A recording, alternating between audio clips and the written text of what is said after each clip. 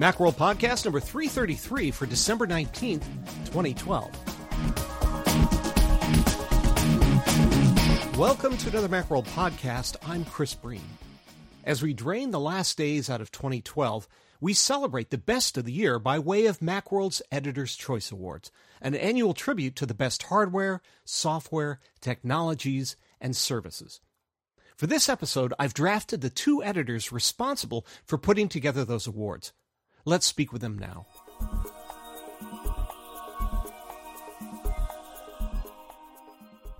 I'm joined by Macworld's Dan Miller and Roman Loyola to discuss the 28th Annual Editor's Choice Awards, also known as the Eddie Awards. Welcome, both of you. Hi, Chris. So, Roman, for those who haven't been along for the ride for the past 28 years, give our listeners an idea of where the Eddies came from and what they represent. Wow, 28 years. Well, the Eddies, what we affectionately call it, the Editor's Choice Awards, is something we do at the end of every year where we select the best products that have come out between November 1st of the previous year, in this case 2011, to November 1st of this year. And we go through hundreds and hundreds of products. We narrow down the list to, well, I think this time around was about 200 serious contenders. And then we got down to the eventual winners, the 21 winners that won, that we recognized as the best products of the year. Okay. And then as far as the history part, I'll just go ahead and fill that in myself, which is this started out at Mac User magazine. Right. 28 years ago. Right. And then Mac User and Macworld merged. And I think Macworld had its own awards of a kind, but I can't remember exactly how they decided how that went. But yes. I think there was some kind of arm wrestling that went on, and the Eddies triumphed over whatever. I believe it was actually Indian leg wrestling between the two former editor-in-chiefs. So, yes, something like that. Wow. So Mac User triumphed, I guess. Yes. So, yeah, there were, as you said, there were two publications at the time back in the 90s when this was all happening. Or, yeah, if I did is that my math correct? No, you're right. Yeah, that's right. Yeah, so, and, but Mac User called them the Eddies, and they had the, what we called the Eddie Trophy now, which is this big giant bronze statue that's holding up a Mac. And it looks like the Oscar guy holding up a Mac. Yeah. And back then, Macworld actually had, I think, some lucite thing, which was kind of not so spectacular looking. But our award was very impressive. So I remember after one Eddie's way back when, we actually used to have a ceremony, and walking to the train station to get home, I saw one of the winners walking down the street, and he was holding his Eddie while walking down the street and yelling that he had just won an Eddie, and nobody knew what he was talking about, but he had this giant bronze statue and was very impressive. So the people who win the Eddies, they tend to they like the big trophy that they get. They like it very, very much. Yes. Right. Well, I should say for anybody listening in who represents the Academy Awards that our award looks nothing. Oh, exactly. Like yeah. No, it's a very, very different looking person. Yeah, completely different. Our award is left-handed. So please don't sue us. Yes. Okay, so what's the process like of choosing an award winner?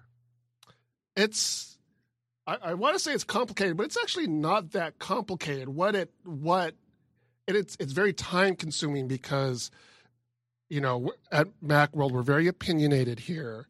We have people who have very strong opinions about the products, and some people are in agreement about a product that should win an award, and that goes really easily. But then there's some debate about certain products. People have different experiences with products, and those experiences come to the forefront, and they're very much part of the decision-making process. So sometimes we end up with products that some people feel like should win an award, but a majority didn't. And it goes over a period of weeks. So I start calling the potential products maybe like in late September, early October, what we've reviewed, what needs to be reviewed. And then I start a series of meetings that everybody kind of goes, oh no, here we go again, because it's a series of meetings that goes on for these meetings are very long, and we just sit around and talk about products and which products should win. So it's not necessarily a very complicated process, but it's a very time-consuming process. And I think you got to recognize that Macworld editors basically like to argue a lot, and so these meetings are actually for us. I mean, they're no fun for Roman because he's got to keep track of everything. But for the rest of it, it's a lot of fun because it's mainly an occasion to argue with each other about these things. Okay, well, Dan Miller, tell me about some of the products that you thought were worthwhile and heartbreakingly you got shot down. You don't have to name the product, but you can just talk about the emotional experience. I'm going to have to think on that one. I can't think of offhand of any that I was particularly passionate about, but give me a couple minutes and I'll come back to you with that one. Okay, well, what about iOS products? Are they considered as part of this? Yeah, iOS products, we have several categories. We break them up into what you might call the mainstream Mac stuff, and then we've got several that are iOS specific. And then we've got sections for things like entertainment where the products can cross both those borders. Stuff you use at work, stuff you use at home for entertainment, and also creative pursuits. So we have about five categories in there. Yes. Yeah. Now, with iOS apps, we tend to avoid iOS apps unless it's a truly standout app, something that's really, really deserves special recognition, because we also have a separate app awards. We have the App Gems Awards, which also appears in the same February 2013 issue. And we will be announcing those, I believe, later this week. Okay. Now, what about products that, let's say, they just continue to be outstanding year after year after year, but at some point you just say, wow, we can't give it to them again, can we? I mean, we just gave them last year, but this is still a really great product. Is there some point where you just say, okay, you're great, and we're going to give you your really great award and never talk about you again? Well, there's one product that kind of falls into that right now, and it's FileMaker. And FileMaker has been around forever, and year after year, it's it gets better. Some might even argue it gets incrementally better, not necessarily a big giant overhaul. Although this version 12 had some major features that I would consider not necessarily incremental. But FileMaker is one of those type of apps where it's always good, it always gets better, and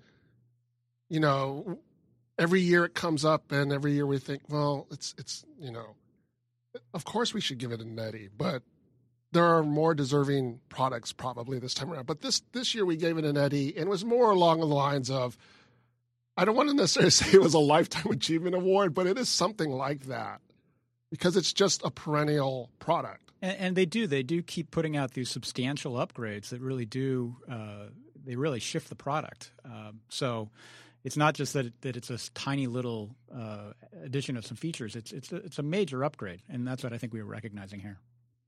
Yeah, because I think again, talking to the Academy Awards, and again, this is nothing like that. That they would have to give one to Meryl Streep every time she makes a movie. Right. Or De Niro. It's just sort of like, well, look, you're of that class, and so we're not going to do it because it looks bad if we just do that. And then finally, we get old enough, they can give you the special Lifetime Achievement Award. Yeah, because really, it means sort of, you could still make some movies, but we're done. You've been in the business long enough, and clearly, you're just not a fan. No more for you. Let's talk a little bit about some of the specific products, starting with those that are related to the Mac and the Mac OS.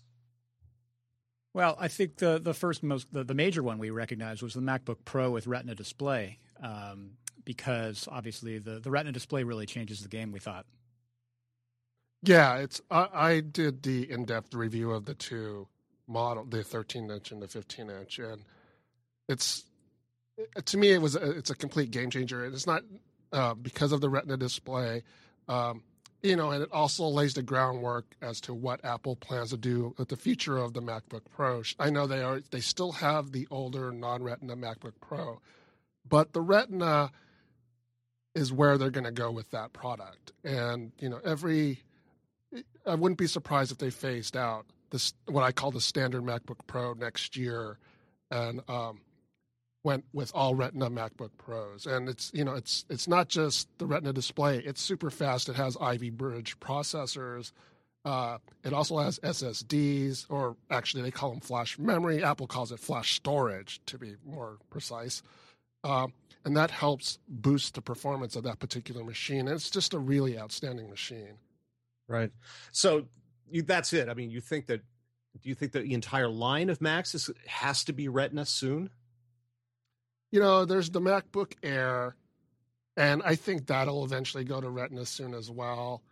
So, and one of the issues that I brought up with the review, and one of the things that you think about with the MacBook Air is that the 13-inch MacBook Air and the 13-inch Retina display laptop, there's actually not a lot difference between the two, because the Retina 13-inch performs a lot faster, and it's only, I think it's a half pound heavier, and it has the same ports, and it's only a little bit thicker. So, to make the MacBook Air more compelling, I think they're gonna have to go with Retina eventually on that. Now, I don't know anything. Apple hasn't told me anything. No, we don't know anything. But I also think they're going to have to follow the price of those screens. I mean, whilst keeping the price points on their products. I mean, they don't want to jack up the price of the MacBook Air hugely just to get the Retina display. So they're going to have to wait for those screens to come down in price, I think.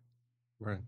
We also gave an award to a technology, which I thought was interesting for this class, which is the Fusion Drive. So it isn't just something that people can run out and buy and say, oh, good, I've got a Fusion Drive. Now I'm going to put it in here. Rather, it's an add-on. So why a technology award? Well, I think the main reason why we gave it to Fusion Drive is because it provides a significant performance boost seamlessly. So users don't even really have to do anything. They don't notice that it's there. It gives you the benefit of the large capacity of storage, but the speed of flash storage. Or I'm sorry, the large capacity of a hard drive and the speed of flash storage. So it combines those two, because the problem with flash storage is you can only go to a certain amount of capacity before it gets really, really expensive. I mean, it's expensive to begin with. But if you want to go to, say, 500 gigabytes, you're paying a lot. You're going to pay a lot. And I don't even think Apple even offers 500 gigabytes of flash storage because it's just so expensive. Yeah. But to get that large amount of storage, Apple's figured out how to do it with Fusion Drive. And so you get the combination of that. And you have to pay a little bit more, but it's not that much more. And the price performance benefit, it's huge. And like I said, it's seamless. You can even, if you want, you can learn how to build your own Fusion Drive. We have how-tos on our website on how to do it. So you can provide your own parts, and you can create your own external Fusion Drive if you wanted to. It's just a really elegant way that they've implemented this technology that provides a lot of benefit to the user. And the other thing that's interesting to me is that, Apple didn't invent this technology. I mean, there are hybrid drives out there, but they did a really great job of implementing it. First of all, they provide a lot more of the flash storage than those other drives do. And also, it's really tied into OS X. So it's that thing that Apple does where they really integrate hardware software nicely so that it really boosts the performance a lot. And the other thing I think that it speaks to is that we have a variety of criteria that we use for these things. And innovation is, in fact, one of them. I mean, we are looking for innovation. We're looking for value in other products. So a product can win an Eddie for a variety of different reasons. Okay. Moving down the list, and I'm not going to name every single award winner, but I did want to call out Tweetbot, which I thought was interesting because Apple talks a lot about this whole back to the Mac idea, that things are starting to be developed first on the iOS, and then later they're brought over to the Mac. And I think this is an instance that illustrates not only Apple doing this, but also third-party developers. Yeah, Tweetbot was one of those candidates that some people were kind of like, Tweetbot, really? Some editors were like, no, it's a Twitter client.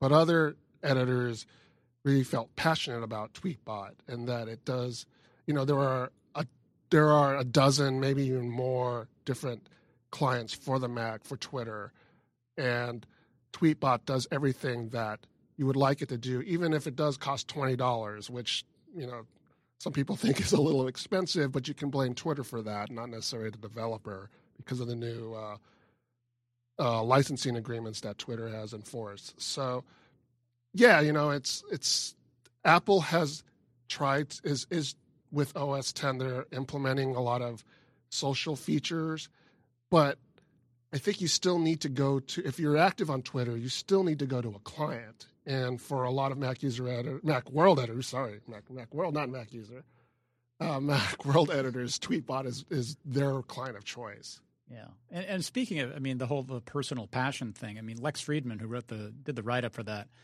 in the Eddie's article, he loves Tweetbot. He just loves this app, and will tell you about it pretty much anytime, the drop of a hat. And it brings up the point, which is that a lot of these products are in fact the ones that we individually started using a lot this year, and so there is a sort of personal connection to them. It's not just an objective scientific process. Yeah, and having participated in these meetings, they do get heated every once in a while, because I think I was in on that Tweetbot meeting. I love Tweetbot on my iOS device, and on my Mac it's fine. But I use a different client for it, and I thought, well, are we giving it to it because we love it on the iOS, or is it really that great on the Mac? And I think the majority of people said, well, no, really it is. It's a really, really good Mac OS 10 client. So we're not giving it to it just because we're so fond of it somewhere else, but on its own, it stands up. Yeah. Absolutely. So fortunately, I didn't have to Indian leg wrestle Lex over that, which is difficult. I would have paid money to see that. Well, yeah, but we live on different parts of the continent, That's so true. You could act. You need really long legs. You could act real tough out there, Chris. Let's talk a little bit about iOS devices. So the first one went to the iPad Mini, and I think that's an interesting call, because there are people who absolutely love the things, and there are other people who feel like, yeah, if it had only been Retina, it would have been perfect, but it's not, and so we actually probably argued about the iPads more than anything else, I think, because we had a couple of different options there, but we ended up with the iPad Mini, I think, largely because, again, it's to repeat, it's one of those things that I think if you looked around the office, you'd find more editors using iPad Minis than any other iPad model right now. Yeah, I think what happened was we argued between the Retina iPad and the iPad Mini, and I think basically what happened, the main argument was, I'm not using my Retina iPad anymore. I'm using my iPad Mini. It's kind of a hard argument to overcome, because if the iPad Mini has basically changed the way you're doing things.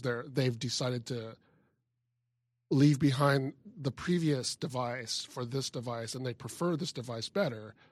So that becomes a pretty compelling argument.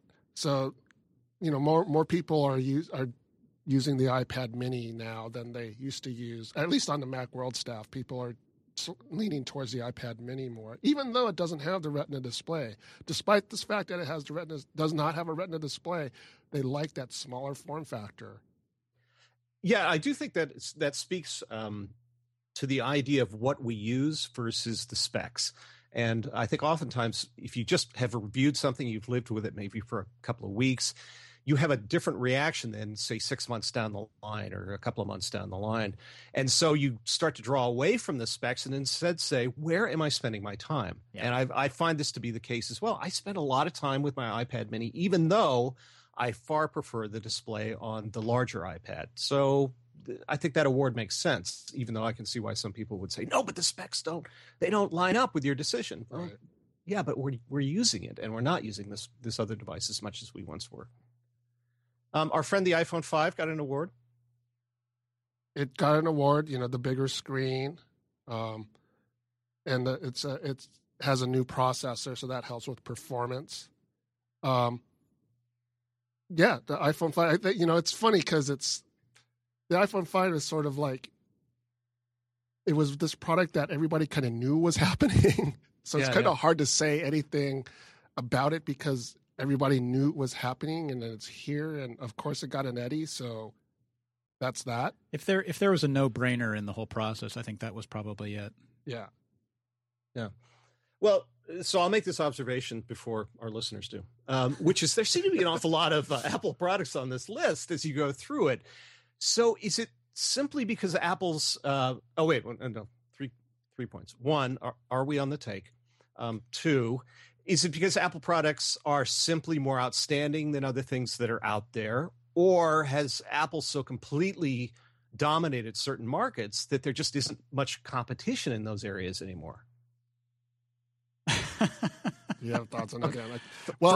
First of all, are we on the take? We are not on the take. We do not work for Done Apple. with that. We do not. Two. Yeah. Not only that, but Apple does not actually pick up the trophies, the Eddie statues that we make for them. They disdain our statuettes. Yeah, they don't even care about the statuettes that we make for their winners. So we're not on the take with Apple. So couldn't we like wrap them in brown paper bags and put them on their doorstep and light them on fire, ring the doorbell, and run away? Oh, those darn vandals! I haven't done the study. I haven't done the count, but I'm guessing Apple put out. I mean, compared to other years, how many products did they put out this year? How many new products did they put out this year? I think there was quite a few. Yeah, I mean, this year was sort of a big year for Apple. They've, when you talk about, there's the iPad Mini, the 4th gen iPad. There was the redesigned iMacs that we didn't think was deserving of a Eddie. There were the Retina MacBook Pros. There was the technology within those, like the Fusion. There's even, Mountain Lion and iOS 6. Apple did a lot this year. We were very busy with Apple products this year. So Apple had a busy year this year. And oftentimes in the past, maybe last year, for instance, Apple products got incremental updates. I mean, there was the introduction of the Retina iPad. But in terms of the Mac line, just off the top of my head, everything got an incremental update. And, I think maybe the MacBook Air one, because last year, because it had a significant speed bump and Thunderbolt. But this year, I think the changes to the Apple line were more significant. Also, you got to remember, the Apple products are at the core of excuse the pun, but they're at the core of the universe that we're in. Everything we do is either done on a Mac or on iOS device. So I think sometimes you have to recognize some Apple products because at the basis of what we do, we're using Apple products. And it's almost unavoidable at that point. And even more than that, I think we're here, the editors are here because we like stuff that Apple does. I mean, we wouldn't be working here if we didn't. And our readers wouldn't be reading us if they didn't like the stuff, generally speaking, that Apple does, which is not to say we don't criticize Apple or give them bad reviews for some things when they deserve it. But by and large, we like their work. That's why we're here. Most of the time, by and large. Well, just so you know, I work there because I like the Macworld yacht. And in the 3 weeks we have a yacht. Oh, I'm sorry, Roman, you haven't been here long. Sorry about that. You don't have the key to the yacht. Yes. No, I take it out on the weekends, and it's great. So I want to talk about a couple more products that we have here. It isn't all Apple products. So we got into a little bit kind of geeky stuff. So, for example, Coda 2 won, and I'm not sure that a vast majority of Macworld editors use Coda. Well, Lex Friedman's kind of unusual for a Macworld editor because he's also a real geek in the sense he's a developer himself. He programs websites. He does a lot of stuff that we can only dream of. And so he, in fact, this is, again, it's like Tweetbot. This is something he actually uses and really loves and was very passionate about and really stood up for that product in the whole debate. Yeah, and our editorial director, Jason Snell, he uses it every once in a while, too, and he has nothing but high praise for Coda 2. It's, for people who don't know, Coda 2 is essentially it's a code editor, but it's not just a code editor. It's you can use it with for like as a CSS editor. You can use it as a terminal client. There's all kinds of other stuff that you can do with it. That's very, very helpful for web developers. Right, and it's from Panic, who just make outstanding software wherever anything they touch is easy to use and beautiful. So, it's no surprise if you're going to get a geek tool that people would tend to prefer something that they've churned out because they're developing their own tools anyway, but they have this design aesthetic that is beautiful and very intuitive. So, good tools. There's another one there I think you might say it's not a professional tool per se, but it's not one that necessarily a ton of our readers are going to use. But ScreenFlow 4 is one of those products that, again, we use it here all the time. It's what we build our screencasts out of. And it's just a great product. And again, this is version 4. It just got better this year than it was before. So that's one of those things. It's not something everybody in the world's going to use, but those who use it love it. Yeah. Well, speaking of creative tools, within our winners, we included a camcorder. And I know when this first came up, when we were having our meetings, we all went, really? A camcorder? Do people use camcorders anymore? We now have DSLRs that take 1080p video.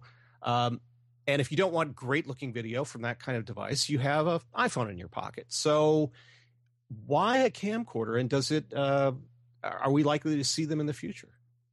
Well, I think in specific instances, especially if you're in video production, you may still want a dedicated camcorder, not just a DSLR that shoots video, although you can get good results. But there's just more flexibility that you can get out of a camcorder, video-specific features that you want. And the camcorder that we gave an Eddie to is from Sony. It's the Handycam HDR PJ760V. That's very memorable. Yes, very memorable. We'll go look that up right now. And one of the reasons why we gave it an award is because right out of the box, it was ready to go, and it produced terrific video and audio. So it was really easy to use. So that was one of the reasons. That's one of the many reasons why we wanted to recognize it. I think camcorders, it's a market that's shrinking, and I think it's going to be what the camcorder manufacturers are going to have to do is they're going to have to create camcorders that address professionals or people who are really serious about video, people who are dedicated to video production. They're going to have to address their needs specifically with their camcorders. And I think the Sony camcorder is kind of a start of that. And in the same way that the iPhone may kill the point-and-shoot camera, but DSLRs are going to, we think, survive because there's still going to be people who want all the extra tools and all the extra image quality that you get. And I think the logic is the same for these kinds of camcorders. They're if I were going to guess, I'd say they're going to drift towards the high end, and with a product like this. Yeah, this camcorder is $1,600. It's not, it's a little bit on the higher end than most camcorders that we usually think of. It's not for birthday parties. No, but we have one on the Macworld yacht, and it really does fabulous. Birthday results. Parties there are great, I got to say. Oh, yeah. Well, no, that's where you want to have a birthday party. So while going through the process of choosing this year's winners, some trends, I would think, started to stick out. So where's the market headed? As you go through, I know, Roman, you've done this a ton of times. Dan, you've done this several times. Have you seen things change over the years? I think one thing that has been happening ever since, not surprisingly, the iPhone came out is that in terms of the Mac market, we have a lot of mature products. It's a little bit more difficult now to find a product that's brand new, that does something that addresses a certain need that we've never seen before. A lot of products that we talk about now are like on version or in double-digit versions now. Like I talked about FileMaker before, that's version 12. There are a lot of products that are, at least in the Mac market, they've been around for a while. They've created this. They have their established markets. They have a dedicated following. They're still good products. It's harder to find newer products now because everybody's developing new products on the iOS side. That makes sense because the iOS is for lack of a better term, it's the immature market. It's not as old, so it hasn't been around as long. And you can argue that maybe it's easier to develop products for that because you're creating these apps that tend to be. I mean, they tend to be a little more smaller featured, or they're not as big as apps as Mac apps are, so they can be more concentrated.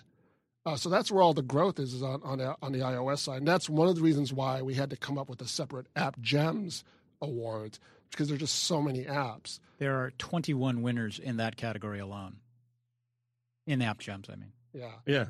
So I think that's the major thing that I've seen is, not that it makes it more difficult to find Eddie winners, but of all the products that are announced throughout a year, a vast majority of them are for mobile. Mm-hmm. At the same time, it's interesting to me that you still have some vitality. You still do have vitality in the Mac development market. When I'm looking through here, I'm seeing some apps, things like Crash Plan, which is not really an app. It's more like a service, but it's a backup. And backup's been around forever. And yet people are still able to come up with innovative, high-quality ways of implementing that on the Mac. Coda 2, like we were talking before, it's a development environment, which, again, there have been development environments forever. So I guess the point is that there is still room for innovation, even in these sort of traditional parts of the market. Well, I was wondering, with now the Mac App Store being such a focus as part of OS X, if you see the Mac software world expanding. I think a few years ago, we felt like it was contracting. There were all these companies that were merging, and Apple would come out with a product and kill 12 other products from third parties because Apple clearly dominated it. So are we going to see more development, you think, because of the Mac App Store? Well, I think it makes room for just more apps in general. I mean, and I got to say, the majority of those apps are not going to be great, but it does allow for room. That does give room for new people to come along and create new stuff. Just along those lines, we actually do. Dan Frakes, who does our Mac Gems column, he actually does do a best of every year. So, in some of those, we do consider for Eddies. For example, we had one, NetSpot was one of Dan's best of, and it was actually, we decided to recognize it with an Eddie. It was that much above and beyond his best of list. So, yeah, I mean, there are a lot of good Mac apps out there now, and we have different ways of recognizing them, whether it's with the Eddies or with Mac Gems or with other means. Well, yeah, and I do think that it's an interesting mix of Mac Gems versus Eddies, because in the past, the Eddie Award winners, invariably, if it was software, they'd be like $200, $300, $400 programs or suites. And now that software prices have basically crashed, it isn't so much. I mean, there really can be a very close relationship between what used to be a gem and what's now considered to be an Eddie, because you can get extremely powerful software now for $35, $20 that in the past we'd say, oh yeah, well that's shareware, and so that's going to be a Mac gem. Right. I mean, we have a product in here, NetSpot 2, which is free. And it's a handy little utility that lets you find out where your Wi-Fi signal is best in your home or your office. It does a very specific thing, but it's a really great, and that under normal circumstances, yeah, that would be a Mac gem. Yeah. And just to go along the lines of big software, like we had on the nominee list, we had Adobe's CS6, all their different apps. And even though they've undergone changes, we just had a hard time trying to find anything compelling about those apps now, because they're just so big and almost clumsy to deal with sometimes. They're still great apps, but I mean, they're also very mature apps. It's hard to find something about those giant apps that stand out. Well, I think in Adobe's case, the push seems to be so much to get you into the cloud and use their cloud services that Adobe seems like they're de-emphasizing their applications. That really what they're trying to do is change the model, and that's the big innovation going on there. So I can understand why you'd look at CS6 and go, yeah, okay, there's more powerful stuff, more integration, and there's more integration with this service, and maybe that's what you focus on. Next time we visit Adobe next year, it may be something where we're looking at their cloud stuff versus a software package. But I can see by the clock on the wall that it's time for the holiday party that will be held on the Macworld yacht, and we're all going to Tahiti. So, except Roman. Except me, because I don't know about this yacht. No, well, you'd have to know where it's docked, and apparently you don't. So, while we're getting on our sailor costumes, you can read the complete list of winners with accompanying descriptions extolling the virtues of each and every one of these products at macworld.com. And thank you, Roman, and thank you, Dan, for being here. No problem. Thank you.